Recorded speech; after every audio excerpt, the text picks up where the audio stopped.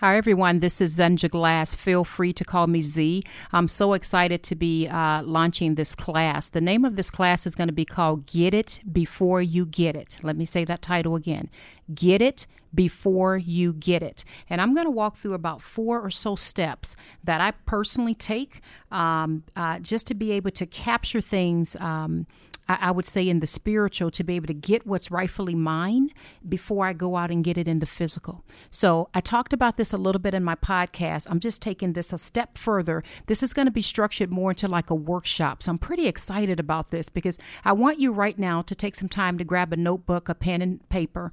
You're going to be having a little bit of homework to do. And you're going to thank me for it later because I want to walk you through some of the processes and steps that I go through before I get something in the physical. I have to first get it in the spiritual. So the very first step that I want to talk about is, and it's pretty simple actually, it's who are you? Who are you and what is it that you really want? That's the first step. Who are you? Now, when you get your notebook out and you start writing your notes in there, the first question I want you to write is who are you? And then on another line, you can write, what is it that I really want? So take some time to write that out. Who are you and what is it that I really want? Now, for me, I just want to give you a few examples because some of you may be thinking, okay, I have no idea what I'm supposed to be writing.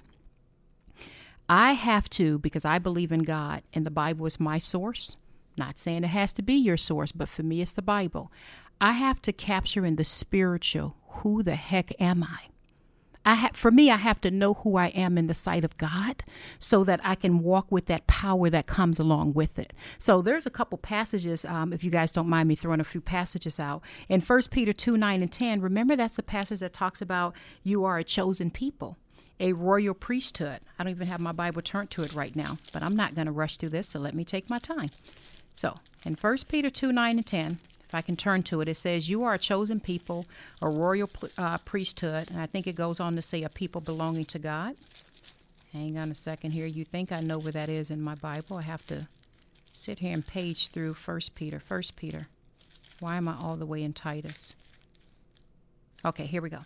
So 1 Peter 2, 9 and 10 says, but you are a chosen people, a royal priesthood, a holy nation, a people belonging to God. I recite that passage so much to remind myself that I'm chosen, in the sight of God. That helps me to get an idea that, what do you mean a royal priesthood? Are you serious? And so it does something to my, I guess you can say ego, but it's really not ego. It does something inwardly with me to help me be reminded of who I am. There's another passage in Romans 8:11 that talks about the same power, that rose Jesus Christ from the dead. That's the same power that lives inside of us. So I have to get my foundation like that for me. Now, you may do something totally different. Your who are you may come from an entirely different angle. But for me, that's what grounds me with, okay, let me first know who I am. Who am I?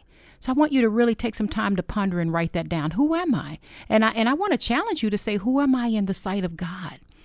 Do your own search through your own scriptures or whatever books you want to read or whatever, but get a good sense of who you are, what your strengths are, your values. Who are you? Now, the second part to that question is kind of nice. The second part of that is, what is it that you really want? So I want you to write down, what is it that I really want? Or what is it that I really want to do? That's probably another way of writing it. What is it that I really want? This is where it gets a little tricky because a lot of people feel like I kind of don't know what the heck I should be doing. I don't know what my actual talents are. And I talked about this before in my podcast where I mentioned sometimes when you fall into that little bit of a trap, you can do sort of a little bit of a mental, I call it like a mental trick, where you can say, okay, let me imagine if all my bills were paid, money's not an option at all. I have everything available to me that I want, and I get to do whatever I feel like doing. So my question is, what would you do? What is that thing, that job, that task, that whatever it is that naturally comes to you that you would do if money wasn't an option at all? And I'm kind of smiling as I say this because here I am speaking into a camera. I naturally love motivating people, inspiring people, helping people come out of dark places, helping people to see things from a different perspective. I'm naturally an entrepreneur, just naturally. That's how God made me. I love speaking before people, and at the same time, I love inspiring people, and I'm just in love with God. And I can't separate the two. So I love pouring all of that and pointing it towards God. That's just who I am. And, you can take away if money wasn't an option, if I just can do whatever I want to do every day, guess what? I would actually be motivating and inspiring people. And I'd be writing books, which you all know that I'm working on a book, and I'll talk about that at a different time. But I'd be writing books, inspirational and motivational books to help people. To help people avoid anxiety, deal with anxiety, I should say, deal with depression or what have you. So that's naturally who I am. And it's naturally what is it that you really want? For me, that's my what is it that I really want? At least that's a part of it. That's a part of it. There's a whole lot more. We're going to get into that. But I'm just talking to you as a person. Who are you? And what is it that you really want to do? So take some time to write those answers down for yourself.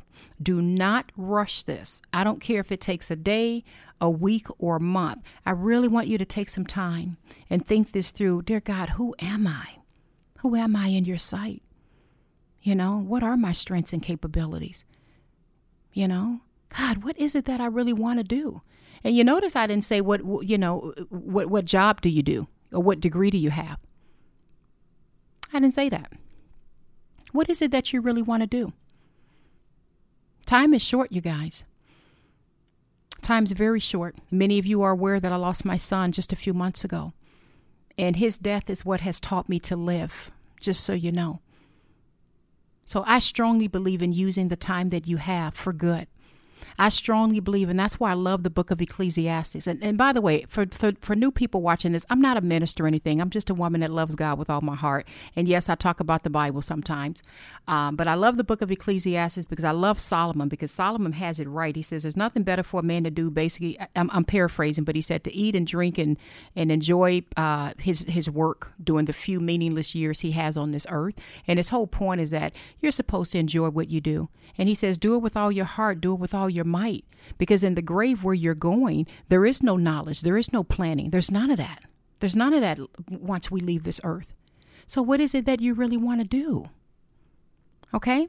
Take some time to think that through. Write it down, please. Do not try to rush through this class just for the sake of just kind of getting through it. I'm trying my best to get you out of the habit of simply listening to a quote-unquote motivational speaker or something like that, walking away feeling a little enthused and nothing really changes. So just trust the process, do the homework, come back whenever you're ready, and we're going to go into part 2, okay? Love you all. This is Z. I hope you enjoy the class. Bye-bye.